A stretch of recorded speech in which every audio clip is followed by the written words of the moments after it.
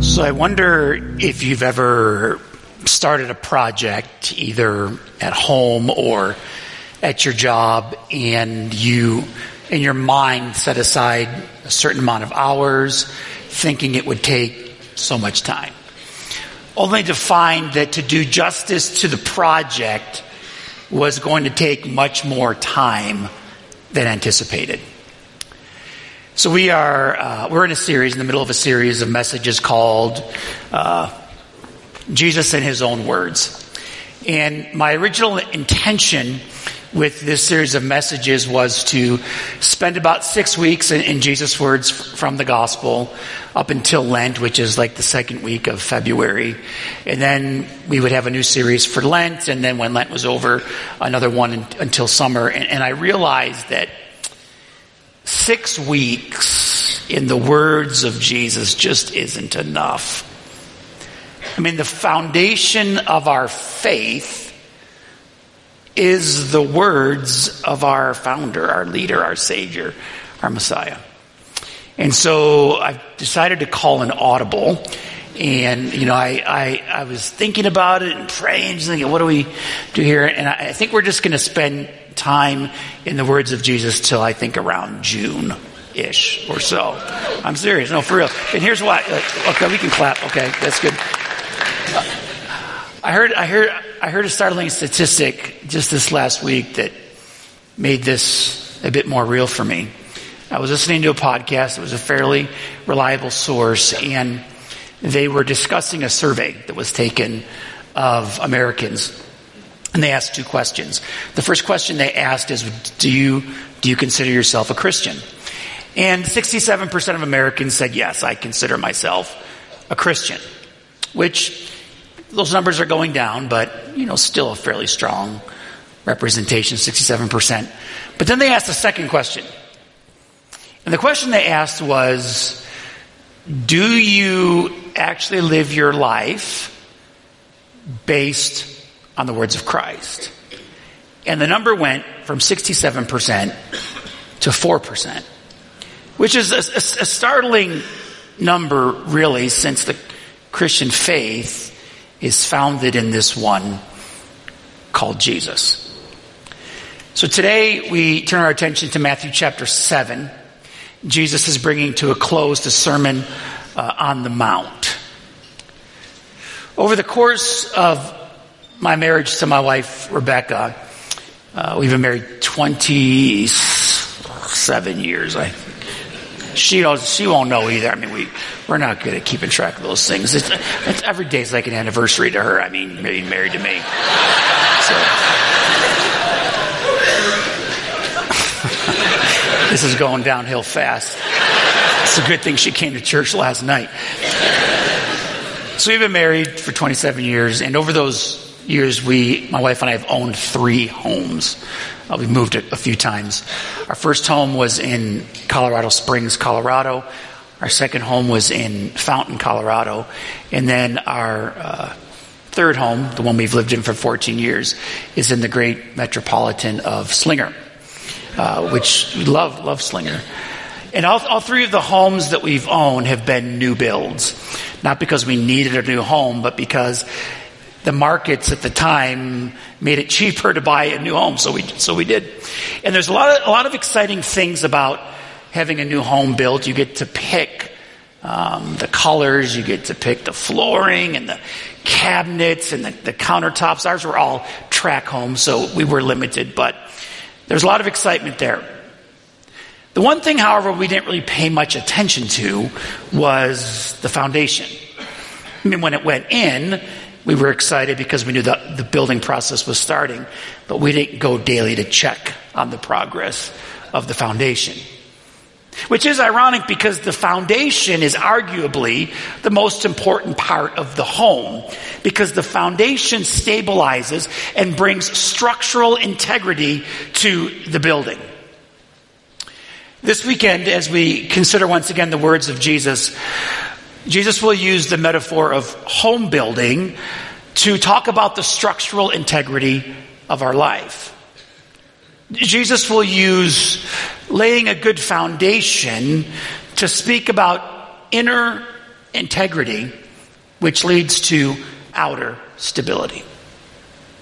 Now, I think, if we're honest with ourselves, we all want some semblance of stability in our life. I know that there are a few weirdos out there that love spontaneity. I mean, there are some that just like to just go with the flow of things. I read a book a couple of years ago. It was fascinating. It was the real life account of a young guy who was trying to find himself. And so he chose to ride a 10-speed bicycle, not a motorcycle, a bicycle from Northern California to Patagonia, Argentina. Like, that's a long bike ride.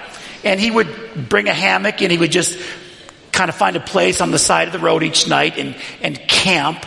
It took like 2 years. Can you imagine? That's the kind of spontaneity I will never know, because I want stability. If we describe someone as unstable, or if someone describes you as unstable, that's never a good thing, right? So what is it then that brings us stability? Some would say, well, if I have certain relationships that are right, if my marriage is good, if this friendship is good, if things are good with my parents, then I feel stable. For others of us, stability is found in our vocation. If I have a steady job that I know I'm not going to get laid off at, that offers some sense of progression, then I'll feel stable. Others of us would define stability by the dollar amount in our 401k or our savings account. If I can just get to this number, then I'll feel stable. Others of us, we find stability in going to our annual physical and knowing everything checks out again. Stable for another year. Yet all of those things are actually temporary. Things that could change at any time, often happening outside of our control. When Jesus speaks of stability, Jesus is speaking in language that's a bit more internal. Jesus is going to say to us today that outward stability actually begins with inward integrity. Matthew chapter 7, as Jesus wraps up the Sermon on the Mount, Jesus uses a few parables, 3 parables in fact. And in these parables, Jesus is increasing the intensity of his teaching. Jesus gets a bit more challenging and confrontational in these last verses of the Sermon on the Mount. And the parables that he uses contrast those that are his followers with those that are not. And he begins first with the metaphor of a gate. Verse 13 of Matthew chapter 7. Enter by the narrow gate, for the gate is wide and easy that leads to destruction, and those who enter by it are many. For the gate is narrow and the way is hard that leads to life, and those who find it are few. Then Jesus moves from speaking about gates to talking about trees. Verse 17. So every healthy tree bears good fruit, but the diseased tree bears bad fruit. A healthy tree cannot bear bad fruit, nor can a diseased tree bear good fruit. Every tree that does not bear good fruit is cut down and thrown into the fire. Thus you will recognize them by their fruits, or by their actions. And then he concludes speaking about the building of homes. Verse 24, therefore, everyone who hears these words of mine and puts them into practice is like a wise man who built his house on the rock. The rain came down, the streams rose, and the winds blew and beat against that house, yet it did not fall, because it had its foundation on the rock. But everyone who hears these words of mine and does not put them into practice is like a foolish man who builds his house on the sand. The rain came down, the streams rose, and the winds blew and beat against that house, and it fell with a great crash. When Jesus had finished saying these things, the crowds were amazed at his teaching, because he taught as one who had authority and not as the teachers of the law.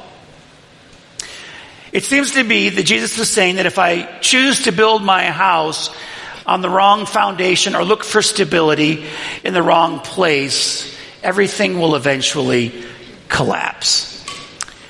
And so Jesus offers us a priority. Spend time in our life digging a good foundation. Now, as Jesus gives this sermon, there would have been some thoughts that would have come into the minds of those who were hearing him speak. They would have been thinking about what it meant to build a house in first century Israel, in first century Palestine, particularly the area of Galilee. The area surrounding the Sea of Galilee was surrounded by sandy soil. Most of it was hard packed because much of the year was dry in that part of the country, and so the ground would feel firm, but it was actually a sandy soil. In order to get to bedrock, one would often have to dig upwards of 10 to 15 feet by hand. I mean, there's no backhoes, right? There's a guy with a shovel, and you're digging the foundation for your home. And in order to get past the sandy soil to the stability of the bedrock, you had to dig deep. And so Jesus is using this metaphor, this parable, to talk about building the foundation of your life. And he speaks in very simple terms and in very simple language. It seems to be that Jesus is saying there's two simple steps to building a good foundation for your life. The first is hearing his words. Whoever hears these words of mine. That word hear is a reference to discipleship. Jesus was considered a rabbi. Rabbis called disciples or students who would hear their words, who would give their teacher their undivided attention. Disciples would ask good questions with the intent of understanding, and they would think deeply about what it is their teacher or their rabbi was saying. We are all disciples of someone. We are all disciples of something. We may not use that language, but we're all students of someone. It could be that we're students of the morning talk show host that we listen to religiously each day. Or maybe we're students of the network news channel that is always on in our home. Or maybe we're the students of a social media influencer that we believe every word that drips from their mouth. Or maybe, I don't know, maybe you're a student of Taylor Swift. She seems to be rather popular these days. I don't know. We're all students or disciples of someone. Jesus says, if you want to build a solid foundation for your life, begin with my words. Slow down and hear what it is that I have to say. Which is difficult because we don't like to slow down. We like everything immediately, fast. We want it now. So much so that the cardiologist Meyer Friedman coined a term, hurry sickness, which is defined as the persistent sense of urgency and chronic rushing that leads to anxiety. I know that I bring this hurry sickness into my own spiritual life. I'll call it a rushed spirituality. Doing some things to feel better about myself, like showing up at church once in a while or getting out the daily bread devotional so I at least get a little bit of God in me. And if I just do that, then maybe everything will be okay. It is, however, difficult to have a deep spiritual life when I'm constantly rushing. Which begs the question, what is it then that I'm rushing towards? I want to have a good life, a full life. I'm chasing the American dream. I've got to hustle. Is it possible, however, that the pursuit of this ideal is destabilizing our soul, our inner life? Hear the words of Jesus, and secondly, put them into practice. Whoever hears these words of mine and puts them into practice is like a wise man who built his house on the rock. The rain came down, the streams rose, and the winds blew and beat against that house, yet it did not fall because it had its foundation on the rock. I love to sit in the front office of my house and watch storms Whether it's a heavy rainstorm, heavy snowstorm, there is something tranquil about it. I have this recliner chair. My dog is always at my feet because you know it's a good day when the dog's at your feet. They're good listeners, and the storm, it's just very peaceful. The reason I can watch a storm in peace is because I know my home has structural integrity. It's not going to blow over. I might feel different, however, if I were watching the storm from a tent. There's a large difference. The topography of Israel, particularly the Sea of Galilee where Jesus gave this sermon, was a topography that was perfect for changing weather patterns. The Sea of Galilee sits below sea level. It's surrounded by mountains, and so it happened often that a big storm would kick up because of the topography of the land, and those dry ravines, those sandy ravines that seemed hard and stable would flood. And if a home was not secure on the foundation of the bedrock, it could be washed away, which did happen. So Jesus says the wise person, the person with good judgment and common sense, takes the time to build their house on the rock because the weather is always changing. I mean, the weather of our life, it's always changing. And so what Jesus seems to be saying is that outward stability begins with inner integrity, and inner integrity happens when I hear the words of Christ and put them into practice. That's what leads to spiritual depth. Every once in a while I have a conversation with an individual and they'll say something to me along the lines, Pastor Mike, I just want to go deeper in my faith. I have conversations with pastors in our area. I'm friends with a lot of the bigger churches around here, the pastors, and we share stories. And one pastor might say, Mike, this family left our church and they went to your church because they just want to go deeper. And I'm like, what does that even mean, go deep? Reminds me of a story. A few years ago, I was in Florida, Fort Myers, and my family was all there. And my youngest brother, I have two brothers. I'm the oldest. My youngest brother is 8 years younger than me, and he is the adventurous one of the three of us. Me and my middle brother were boring, but he's the adventure guy. So if there's going to be adventure, he's involved. And so he decides we're not going to just sit around on the lanai and look at palm trees. We're going to go snorkeling. So I said, all right. So we drive down to the Florida Keys, which is a couple hours. And that particular day that he chartered this boat, it was like 66 degrees outside, which is too cold for me to jump in the ocean. But I'm a team player. So we got there, and as we go to get on the boat, I saw that they were offering the rental of wetsuits for $5. Now, I don't typically like to wear things that other people have worn. It's my own problem. I get it. But that day, I was willing to make an exception because it was cold. So I put the wetsuit on, and we go out on this boat, this pontoon boat. We go out 3 miles to this natural reef. And it's beautiful, really. I mean, if you like the water, the oceans off the coast of Florida, they're gorgeous. There is just something about it. However, what is below the surface of the water is much more spectacular than what you see above the water. So we get out to this reef. The driver takes us, the boat, I guess the captain of the boat.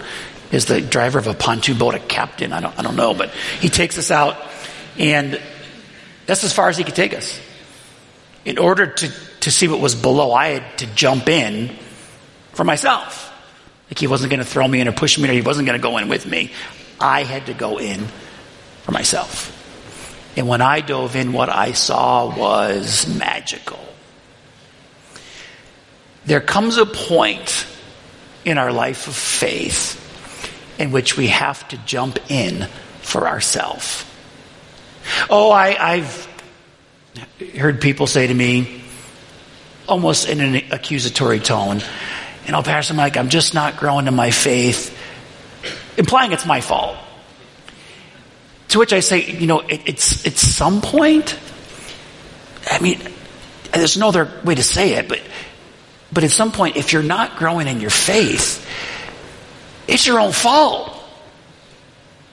Like, I can only take you so far, and I am committed to taking you as far as I can go. I am deeply passionate about serving you. But at some point, we all have to jump in for ourselves. And it seems that Jesus is saying, if you want to experience the true depth of the Christian life, hear my words, create space to hear my words, and then put them into practice. Because the failure to take seriously the words of Jesus ends with collapse. Verse 26, but everyone who hears these words of mine and does not put them into practice is like a foolish man who built his house on the sand.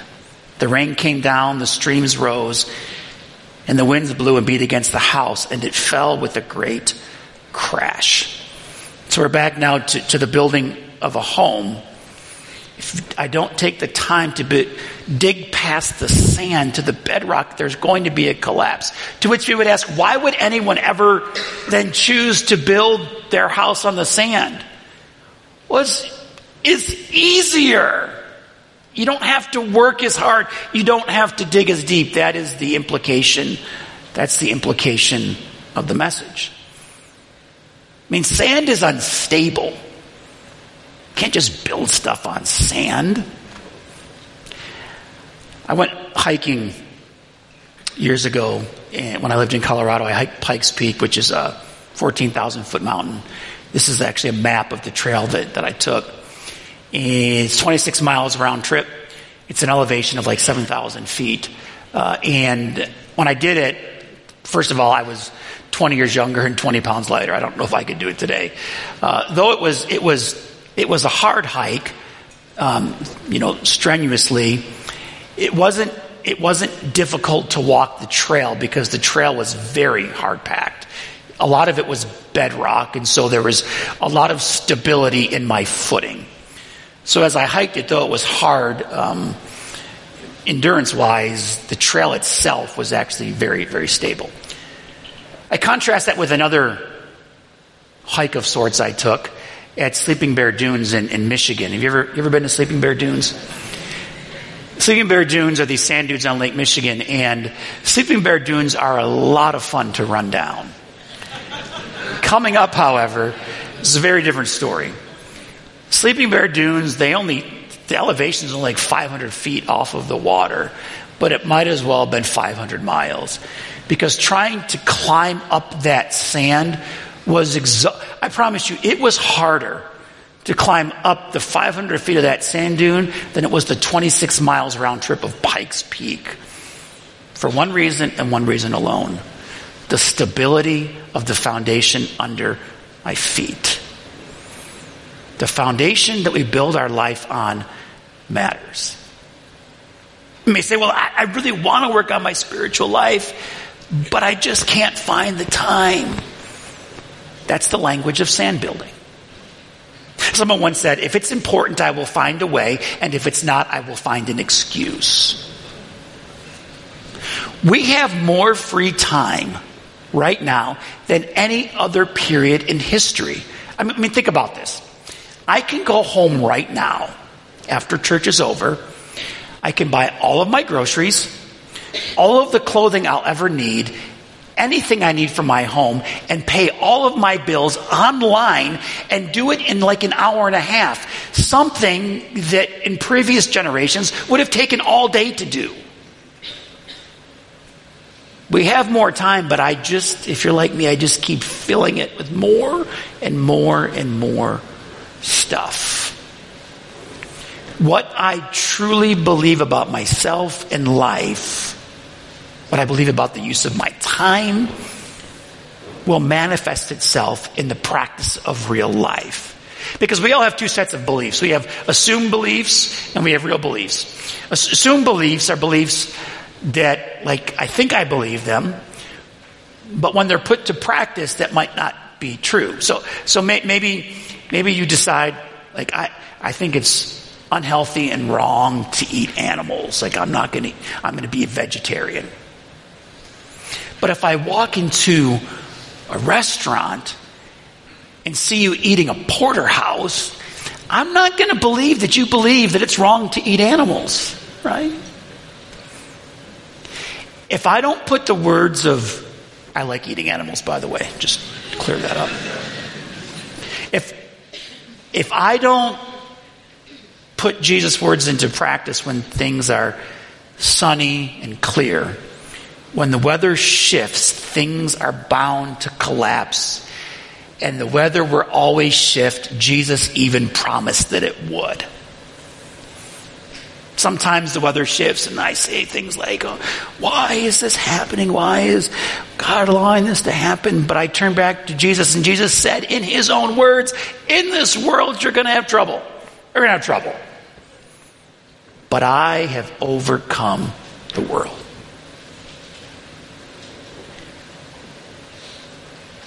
To live a stable life, a life that is filled with depth and growth and deep spirituality, Jesus makes it very simple and quite clear.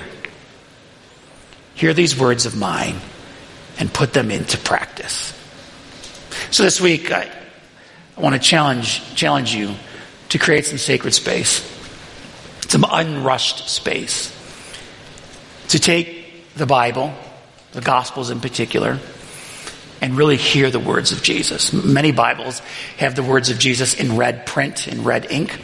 If you have a Bible that doesn't have red print, we've got them in the bookstore. We're selling them at cost, like $6, $7, or $8. If they run out, put your name on a list. We'll get you one in the next week. But create some sacred space this week to really hear the words of Jesus and then ask for the strength and courage to put them into practice.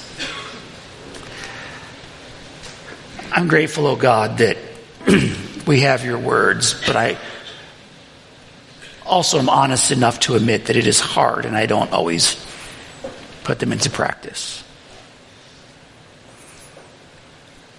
I ask you, oh God, would you give me the courage this week, the strength, the desire to not just read your words, but to truly hear them. And then walk out the door of my home and put them into practice, thus digging a deep and stable foundation for my life. Because everything else is shifting sand. Give us that stability we desire, oh God.